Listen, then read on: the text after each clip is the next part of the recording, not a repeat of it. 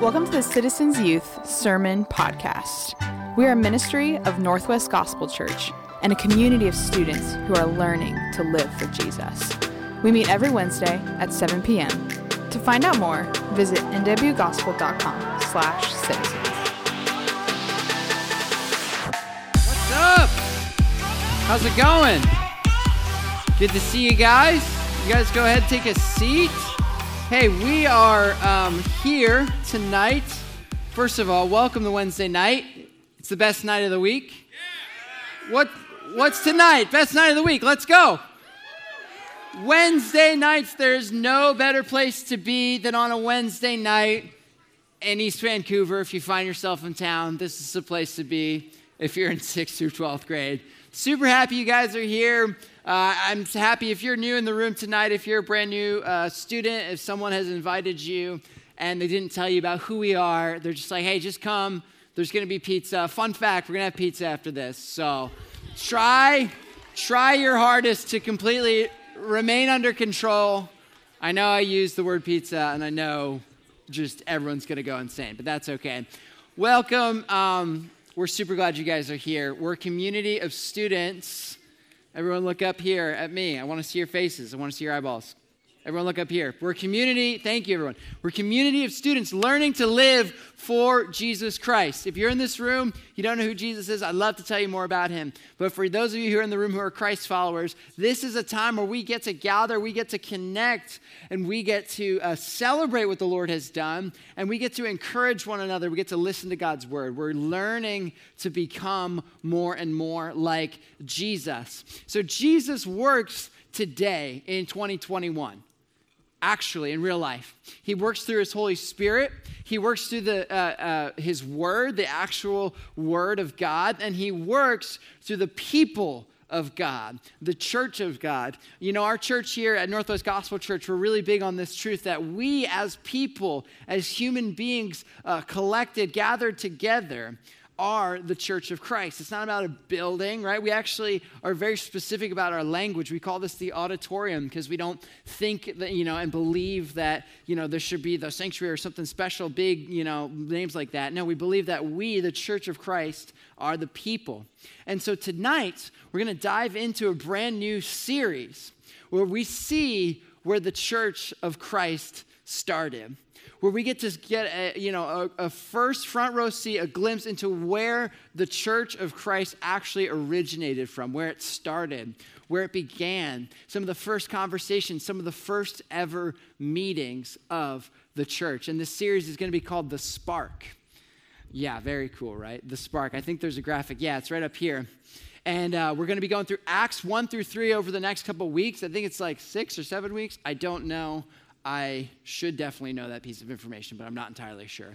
And we're talking all about church and how the church of Christ got started in the book of Acts. The book of Acts is a really interesting book. It was written probably in 60 to 65 AD, which means probably 30 or something years after Jesus lived and breathed and walked on the earth. And if you know anything about ancient literature, 30 years is actually a super, super, super close time to record some information that had happened. Typically, a lot of people didn't read and write in these ancient days, and a lot of people didn't communicate with letters as much as maybe we communicate with letters or written text messaging, things like that. And so actually, people used to verbally pass down pieces of information to other people. They used to tell stories. They used to tell stories, things that have happened. And so sometimes pieces of recorded history that we find factual, that we all believe today, were sometimes spoken of, or they happened, they were spoken of for hundreds and hundreds of years, and then they were recorded. And so here in specifically the book of Acts, only 30 years after Jesus lived and breathed and walked on this earth do we get the words that we're about to read. And so go ahead and open up your Bible to the book of Acts. If you don't know where it is, it's right after John. And so the spark, that's what we're calling it, because there's something that happened that lit the flame. There was something that happened that spread like wildfire, and that's God's church. Now, I've told you this story before, but I'm going to tell it again. One, there's a couple new people. Two, I love this story so much. So it goes like this. And again, if you've heard it, just humor me, laugh at all the same points you laughed at last time. One time, I went camping with people in Michigan. And I'm going to tell the shortened story because it was like 10 minutes last time. And there's this one person. It was with a church group of people, and there was a bunch of different campsites all around this property. And I was with a group of guys that I worked with, and then there was a couple of our students. I was a youth pastor a number of years ago, and so there was a couple of our students who were hanging out with us. And this one kid, loved him to death, he looked at us one time, and he was like, "Hey, you guys want to see a trick?" And he kind of had like this look on his eye, like he was going to do something insane. And we were like, "What are you talking about?" And he's like, "Do you guys want to see a trick?" And he like had this crazy look, and we're like, "Yeah, okay, show us whatever this is, whatever." And he's like, "All right, cool." And he pulls out, one of those, I've realized, those tiny compressed gas canisters, the green ones that like you can kind of cook like, you know what I'm talking about, the little propane tanks that you can use to cook fires or whatever without actually starting a real fire. So he had one of those tanks with him. And he figured out a way to get a little bit of the propane out of the tank in liquid form, which they specifically designed so that can't happen. But this person had decided to configure it in a way where it could happen, which is not a good idea. And so he decides, and he's going to show us this trick, and he's using this canister. He's trying to spray just a little bit of propane, just a little bit of fuel. And he's going to pour the little bit of fuel like onto the fire, and it's apparently going to cause like this massive spark or whatever. It's going to be like this huge eruption. It's going to be super cool. And so he's like, "I've done it before. I've done it a million times. Don't be nervous." So the fire's about here. He's about here with the propane tank that's pressurized and has like a bunch of fuel in it. And he's like trying to get he's configured it in a way, which you're not supposed to do. Don't ever do this, to get a little bit of fuel out. And all of a sudden we hear, and the gas starts leaking out of this canister. And we all freeze. We're like, "Oh no."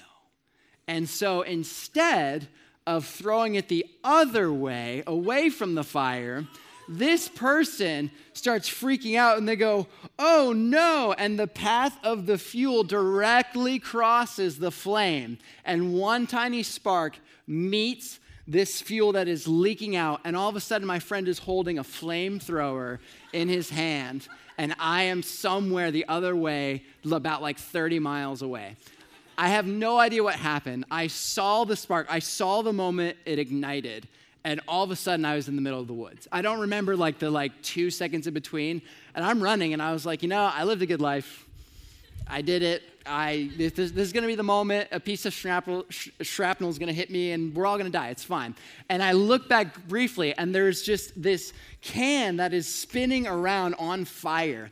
And then I run, and I jump into the bushes, and I look up, and the fire seems to have died down. And we run back, and somebody has somehow miraculously gotten the fire out with only minimal 1-degree burns, when the whole thing could have exploded. So the moral of the story is, don't play with fire. This is a very bad thing. It's very dangerous. I was very terrified. But it's that one thing, right? It was just one tiny little spark and then a massive can of compressed gas, which had something to do with it, right? And the reason we're calling this series The Spark is because Jesus, he had a few guys that he hung out with, his disciples, the people of Jesus' crew. Jesus had 12 guys specifically that he trusted, that he mentored, that he trained, that he spoke to, that he preached to, that he told about the kingdom of God to. And Jesus lived a perfect life. He died and he was resurrected again. And afterwards, he only has 11 disciples because Judas betrays him. And so there's only 11 disciples now. And something incredible happens. We talked about it last week. Jesus gives a mission. He gives the goal. He gives his heart for humanity, that people would know him. He gives it to 11 people. And all of a sudden, 2,000 years later, hundreds and hundreds of thousands of churches across the country, millions and millions of Christians have lived since the day that Jesus died, who have trusted in the Lord, and the church has spread like a wildfire.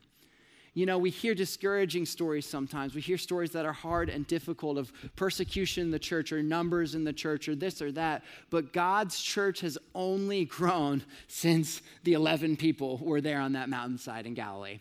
The Lord has done something incredible throughout his Holy Spirit. And tonight we're going to see the beginning and the glimpse of this spark. The thing that lit the flame. The Spirit of God, of course, lights the flame like we just sang about to create and fuel the church of God. So I want you to read along with me. We're going to be in Acts chapter 1, verses 1 through 11. I'm going to read all of it, and then we're going to pray, and then we're going to break it down. And again, this is actually my first time preaching with you guys doing a narrative. And so we have to be really good about reading specifically, right? We've done poetry, we've done some epistles, and so now we need to read this like narrative. So follow along. This is a story. This is a true story that happened. And pay attention really closely. It says this in Acts chapter 1. In the first book, O Theophilus, I have dealt with all that Jesus began to do and teach until the day when he was taken up, after he had given commandments through the Holy Spirit to the apostles whom he had chosen. He presented himself alive to them after his suffering by many proofs, appearing to them during 40 days and speaking about the kingdom of God. And while staying with them, he ordered them not to depart from Jerusalem, but to wait for the promise of the Father, which he had said, you heard from me. For John baptized with water, but you will be baptized with the Holy Spirit not many days from now. So when they had come together, they asked him, Lord, will you at this time restore the kingdom of Israel? And he said to them, it is not for you to know times or seasons that the Father has fixed by his own authority, but you will receive power when the Holy Spirit has come upon you, and you will be my witnesses in Jerusalem and in Judea and in Samaria and to the ends of the earth. And when he had said these things, as they were looking on, he was lifted up, and a cloud took him out from their sight. And while they were gazing into heaven as he went, behold, 2 men stood by them with white robes and said, Men of Galilee, why do you stand looking into heaven? This Jesus who was taken up from you into heaven will come in the same way as you saw him go into heaven. This is the beginning. This is the beginning of something incredible. This is the beginning of a story that we're still a part of today. When we gather here at Citizens Youth, we're not our own church, but we're a ministry of a church. And we get to engage in this mission, to be witnesses, to go to the ends of the earth, to tell others about Jesus. Let's pray and then dive in. God, we love you. Thank you for this church. Thank you for the support that it brings, the unity that is found here. God, we pray over these students in this moment. God, we pray that you would teach us truths from this scripture that you've given us. Thank you for your Holy Spirit and for the words here on these pages. We love you. In Jesus' name we pray. Amen. Amen. So the main idea from what we just glimpsed over, those 11 verses, the one thing I want you to get from today, God's Spirit-filled followers are to be witnesses everywhere. God's Spirit-filled followers are to be witnesses everywhere. Spirit-filled followers, it's the same thing. If you're a follower of Jesus, you're filled by the Spirit. If you're filled by the Spirit, you're following Jesus. It's just kind of part of the theme of the book of Acts, and especially the beginning here. Spirit-filled followers are to be witnesses everywhere. This was written by Luke. In the first book, O Theophilus, I have dealt with all the things Jesus began to do and to teach until the day he was taken up, after he had given commandments through the Holy Spirit to the apostles whom he had chosen. He presented himself alive to them after his suffering by many proofs, appearing to them during 40 days, speaking about the kingdom of God. Theophilus is this person, maybe. Some scholars think, so Theophilus means lover of God. And so some scholars wonder if that this term is just a character that Luke, a follower of Jesus, a medical doctor, very detailed in his writings, has addressed this letter to. And so many people think that it could have been a real person who had supported Luke on his preaching and his endeavors. Some people think that this is symbolic to any Christ follower who would read this one day. Whatever it is, we know that the truth is inspired by the Holy Spirit. And he says in the first book, he's talking about the gospel according to Luke. He talked all about what Jesus began to do and to teach until the day he was taken up. And so now, Luke, he is teaching all about what Jesus would continue to do in and through the apostles of Jesus Christ. So we see the beginnings of what Jesus was beginning to teach, but we are going to see in this book the continuation of what Jesus is doing through his people. So Jesus walked physically on this earth. He spoke of the kingdom of God. He healed. He's done miracles. But then we're going to see what Jesus' followers do. And it's really exciting. It's really cool stuff.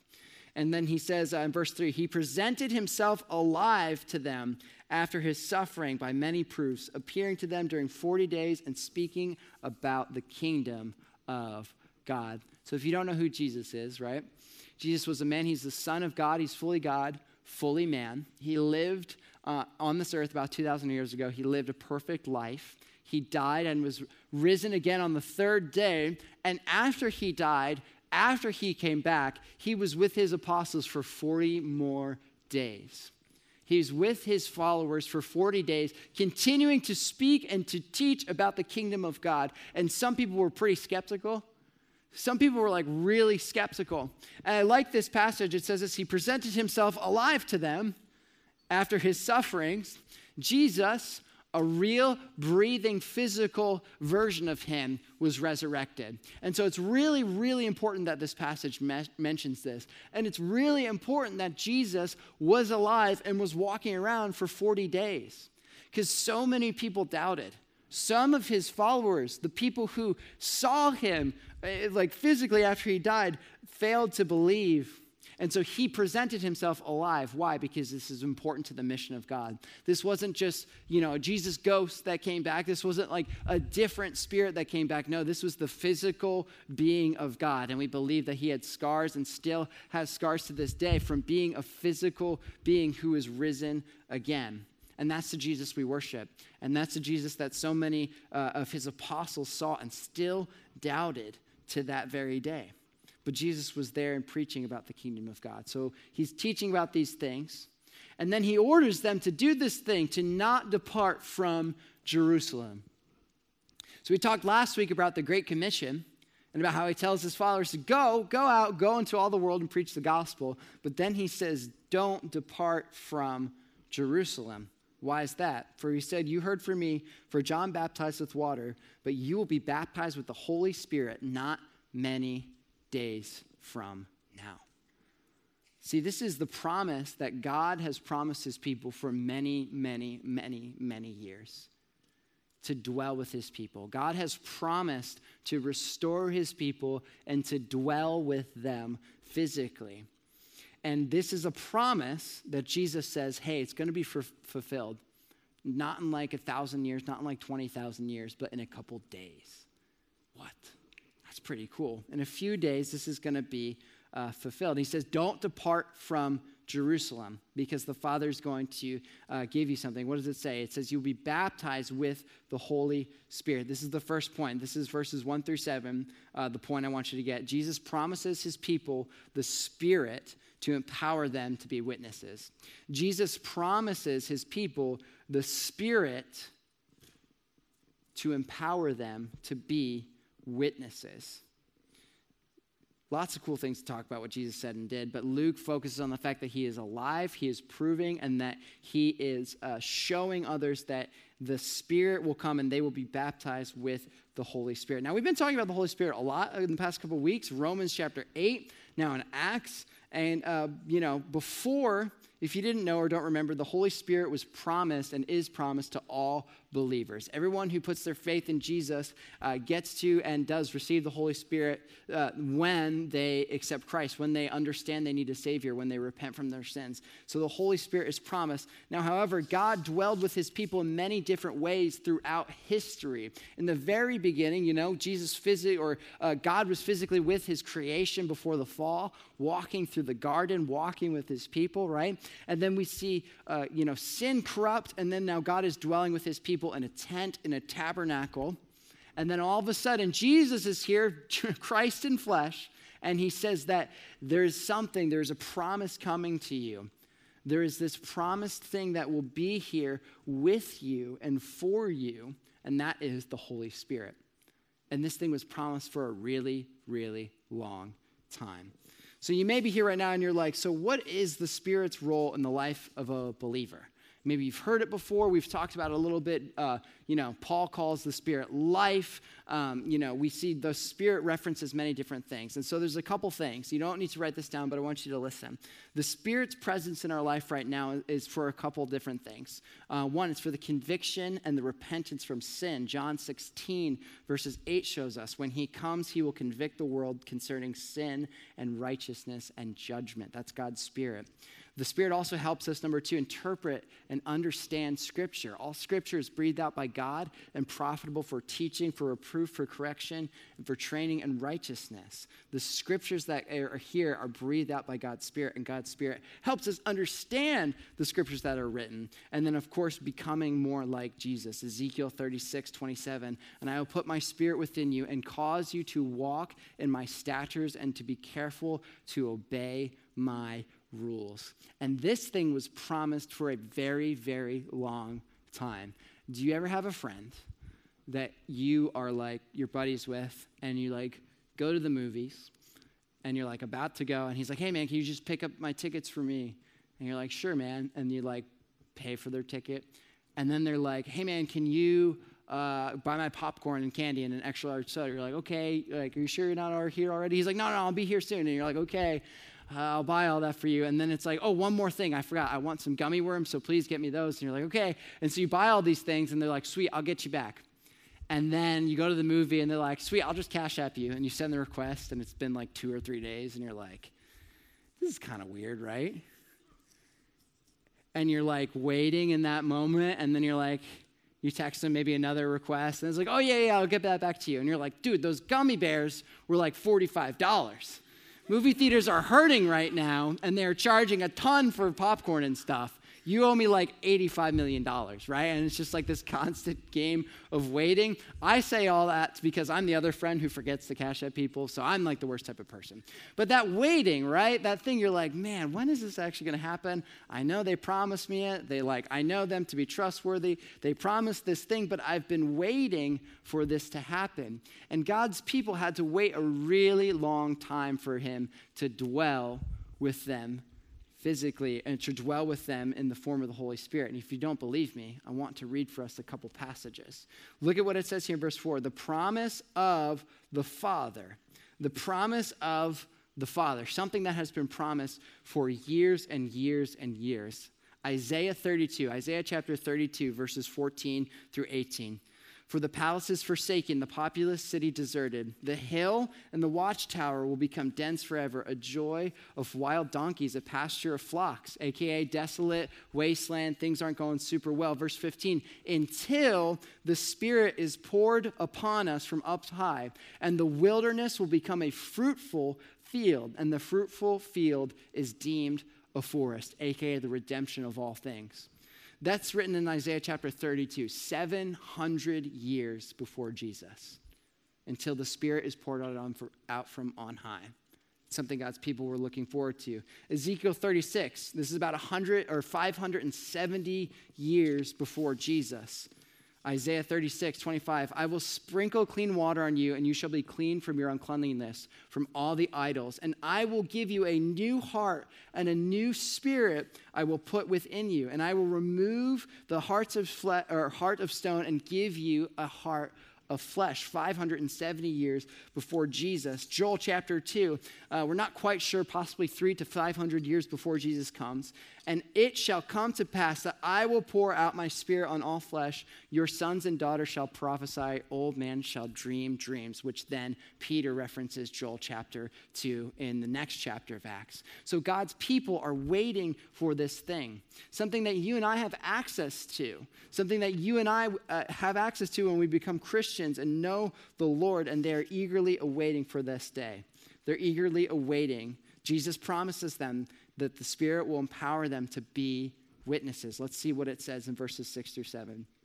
So when they had come together, they asked him, Lord, will you at this time restore the kingdom of Israel? He said to them, it's not for you to know times or seasons that the Father has fixed by his own authority, but you will receive power when the Holy Spirit has come upon you.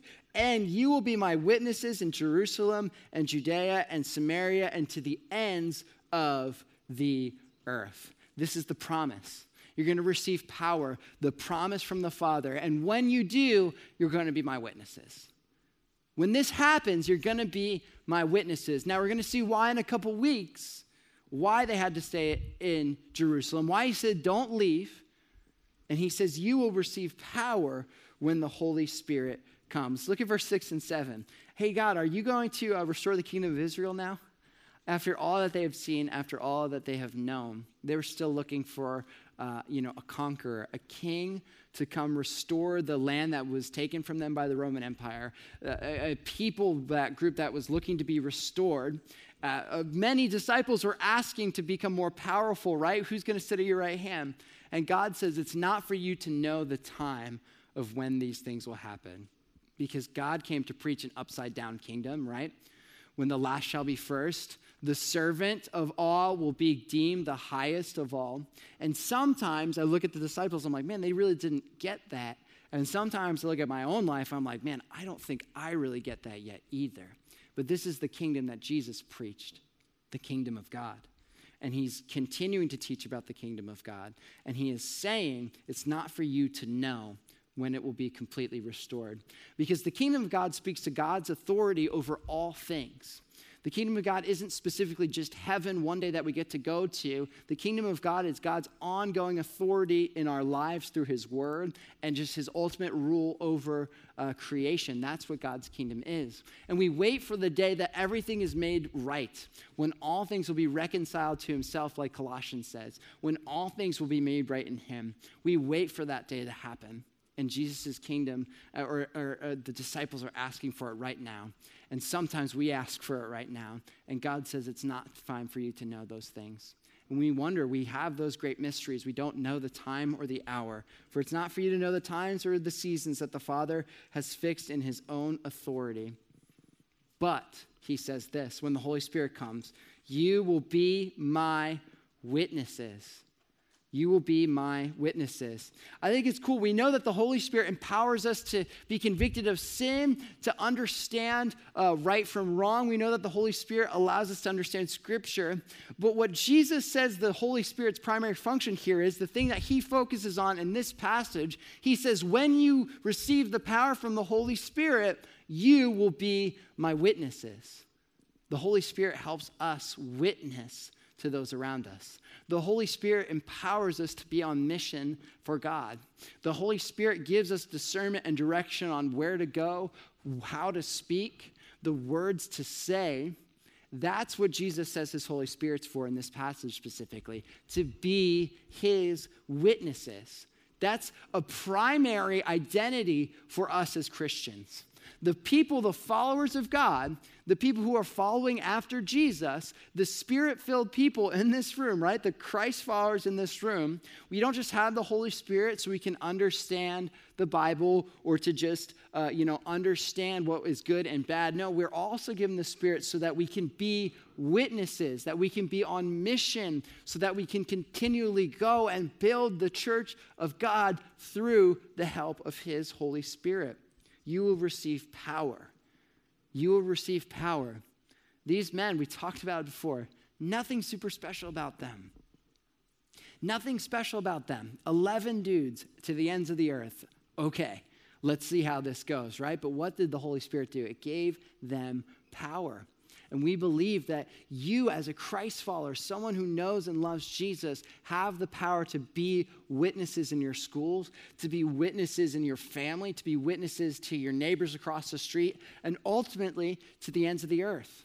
Because this is the promise that Jesus gave, and we celebrate the fact that the promise was fulfilled in this moment. So one of the primary functions of the Holy Spirit is that we would be witnesses of Jesus.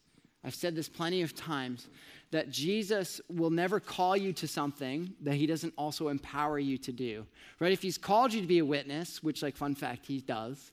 If Jesus has called you to go on mission, which, fun fact, he does, and he calls you to a specific mission, and he calls you to a specific moment and situation in time, he will give you the power that you need to accomplish those things. He will give you the right words to speak when you're talking to your friend about Jesus. It might not always feel like it. It might feel weird, but God will give you those words to say. God will give you those gospel-centered moments across the dinner table to that relative or family member who doesn't know Jesus. God will give you those things. The Spirit will give us and does give us power, so we will be witnesses. We will be witnesses in Jerusalem and Judea and Samaria and to the ends of the earth. You know, there's a lot of different roles that we take on throughout the day. There's a lot of different hats that we wear, so to speak.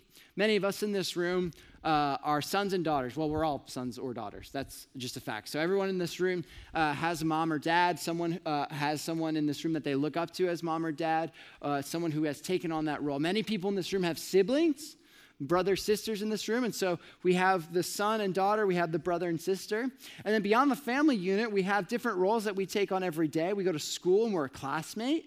We have sports and we're a teammate. We have, project in class and we're a project mate. And so we take on all these different hats every single day. And there's different roles and different responsibilities that we take on. And there's also different things that we wear with pride, right? And we're super excited about. Man, if you're the captain of your cross-country team or your football team and you're just so pumped about it, and that's a hat that you'd wear with pride. That's a title that you would hold close to your heart. Man, I am on this team. I'm with this group of people. This is awesome, right? If you're on student leadership, many of you in this room, and you're like, okay, now I'm a student leader, and now I help at Citizens, and now I help the direction and mission of Citizens on a weekly basis, and that's now a different hat you put on. We take so many different pride in the different roles and responsibilities we have, but overall, the ultimate identity that we have is children of God, but what else? Witnesses of Jesus through the Holy Spirit. You will be my witnesses to the ends of the earth. Man, I wonder how much our life would change, our perspective would change. We have all these distractions, all these different roles, all these different responsibilities. What would we do if at every single morning we said, God, first and foremost, I'm a child of God, and with that, I'm a witness of Jesus? Because so often we like to flip the script and say, okay, cool, I'm going to put on my football hat. I am going to be this, this guy on my sports team. And if I get to share Jesus, that's awesome. Or I'm going to be the popular one in my friend group, or I'm the person who kind of knows everybody at school, and it's awesome. I'm going to wear that hat with pride. I'm going to encounter that role with joy. And if I get to share Jesus with people, that's awesome too. When first and foremost, the thing that God has called you to be is a witness of Jesus, and he puts you in different roles in order to accomplish that primary mission. It's not the other way around. It is not the other way around. You are a witness of Jesus first in your school, and you get to be on the football team. You are a witness of Jesus first and foremost at your school, and you get to be someone who knows everyone. You are a witness of Jesus first and foremost, and you get to be a brother and sister. That is the title that should reign supreme in our hearts. How would that change your mission?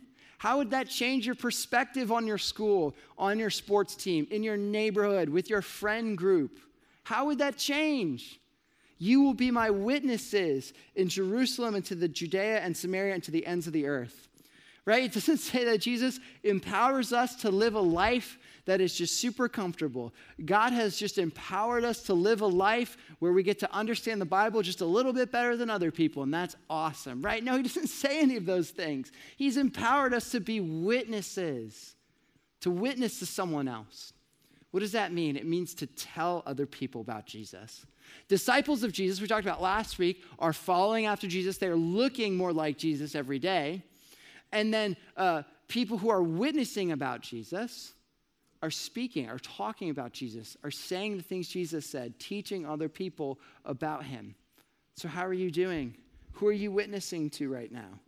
Who are you speaking to right now in this moment, are you watching your status? Are you watching your relationship with your friends? Are you watching your relationship with your sports team? Are you watching your relationship with your academics and your schoolwork? Are you watching those things take precedent over the one goal and objective we have to be on mission for Jesus? Because it's not the other way around.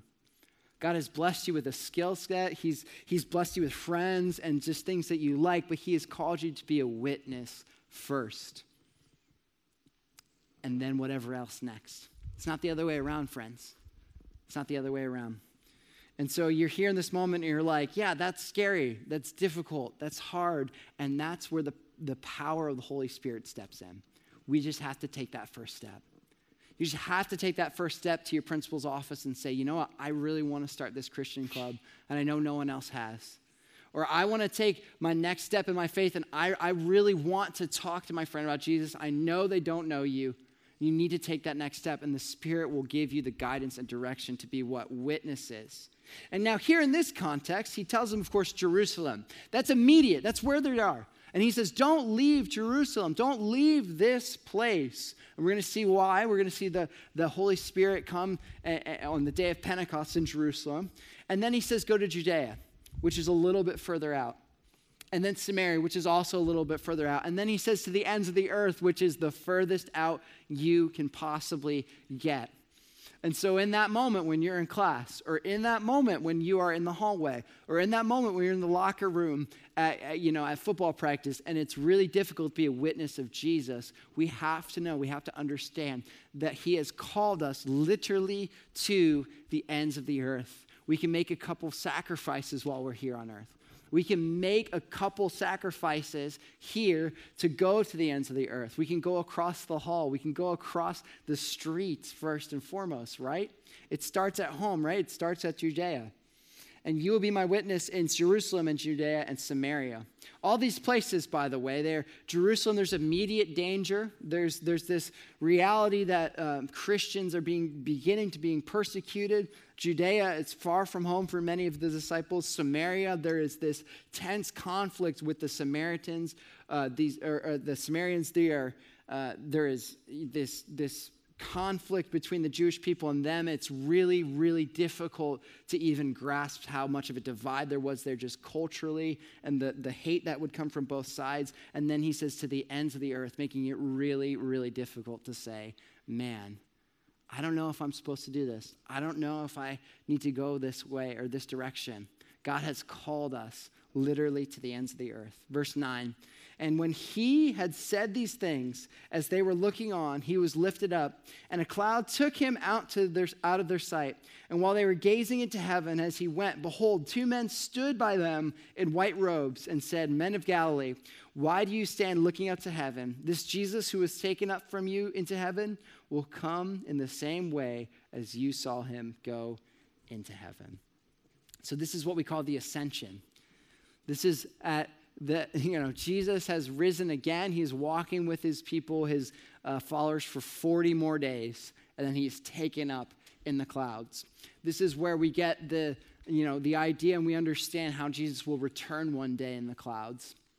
We know that, from this passage, this is how he will return. He will come in the same way you saw him go into heaven. And this is our second and final point for the night.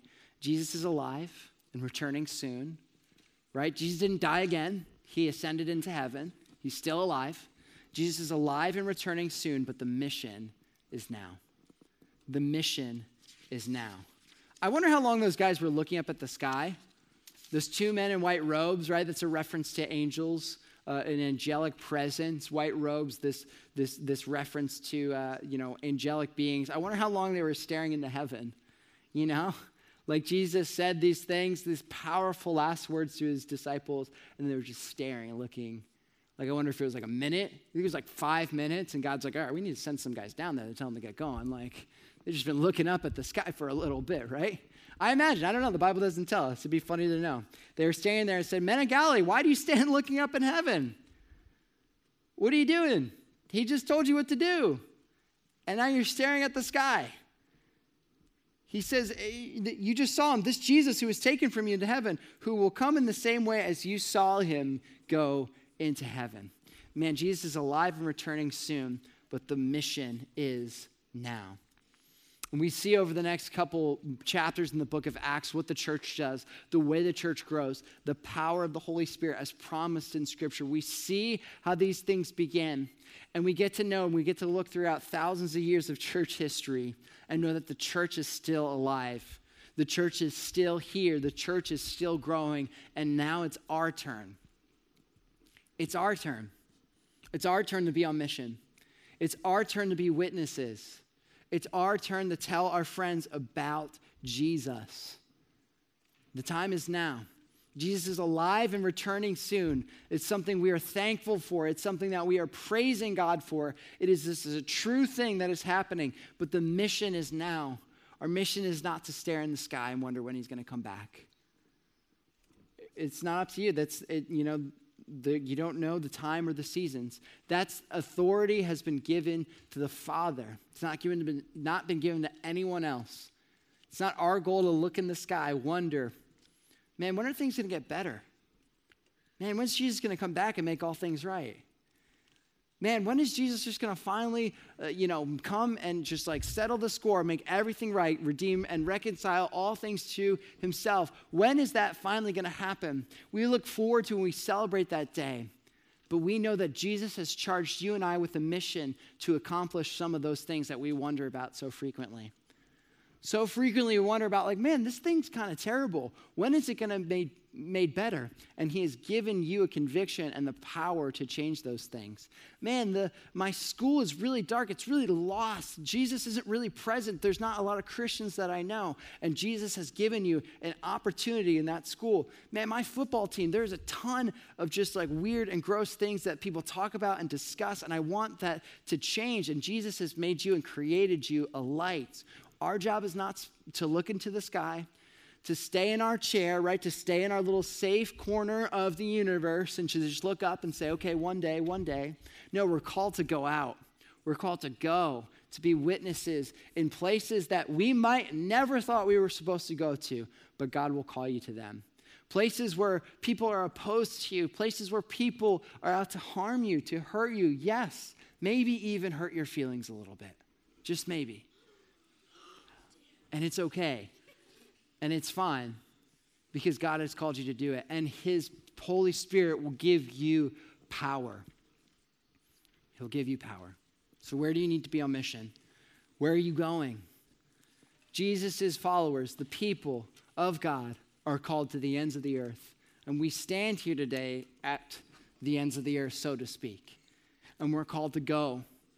We're not called to our seat. We're not called to a certain specific comfortable spot that we've been in for years.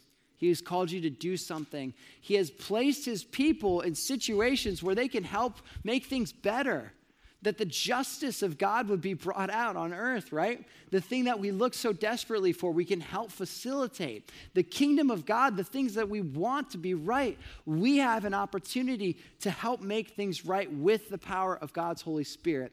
And we'll never be perfect until that day Jesus comes. But we are not called to stare at the sky, to wait, and not do anything while we wait and look up at the sky. No, he has called us to mission, and he has given us his Spirit to empower us, to dwell with us, to be close to us, to be near with us in these moments. God's going to give you that strength. The thing that you've been thinking about now for 2 weeks, maybe I should just talk to that person. Maybe I should finally go do those things. God's Spirit's going to direct you. God's Spirit's going to guide you. And I'd encourage you to step out in faith. Step out in faith and trust that the Lord will be faithful. Just like he held his church for thousands of years, just like he held his church through some of the most craziest stories that we're going to see in the book of Acts. So the most insane things happen, and we know that God's church is still here today. A group of people saying the same words, the same things, worshiping the same God. He's protected his people for thousands of years, and he's going to continue to do it today. He's called you and I to be witnesses. So it's time to be on mission. You will receive power when the Holy Spirit will come upon you. So we're not just staring at the sky. We're so thankful we wait for that day. We're eagerly expectant for that day. but we go on mission. And we can change things. We can see the justice of the Lord brought. So as we close, as the band comes up, I want you to be thinking about that. I want you to be thinking about those, those things, those roles that we have in life. Brother, sister, classmate, sport, athlete, things like that. I want you to be wondering, I want you to be thinking about, in the next couple of days, how can I be first and foremost a witness of Jesus Christ? How can I be first and foremost a messenger of the good news of God? How can I be first and foremost a witness of Jesus Christ? Because he has empowered you to be that. He's empowered you to be a witness. He has empowered you to be someone who goes to the ends of the earth on mission with him. And he puts you in different roles and different seasons and different opportunities, not so that you can be those things, but you can be a witness who just so happens to be in that role. You can be a witness of Jesus who just so happens to be in that AP program. You can be a witness of Jesus who just so happens to be on that team, right? Our identity, first and foremost, is found there. Is that where it is right now for you? Is that your identity? Is that where you're at right now? I can't answer that for you. Only you can answer that for yourself. Let's pray together. God, we love you. We're thankful for this word, for Acts. God, for this amazing story of the gospel going out to be proclaimed, the gospel going out to be heard. God, we're so thankful that your church is still here. God, thank you for protecting and preserving your church, for dwelling with your people. God, thank you for the power of the Holy Spirit. Thank you for this spark that comes, that ignites the flames of the church. Thank you, God. Please give us direction and wisdom how we can be witnesses, how we can go to the ends of the earth, how we can love one another more. Give us those directions, Lord. Be with us today. We love you. You're the one we praise. You're the one we're thankful for. In Jesus' name we pray.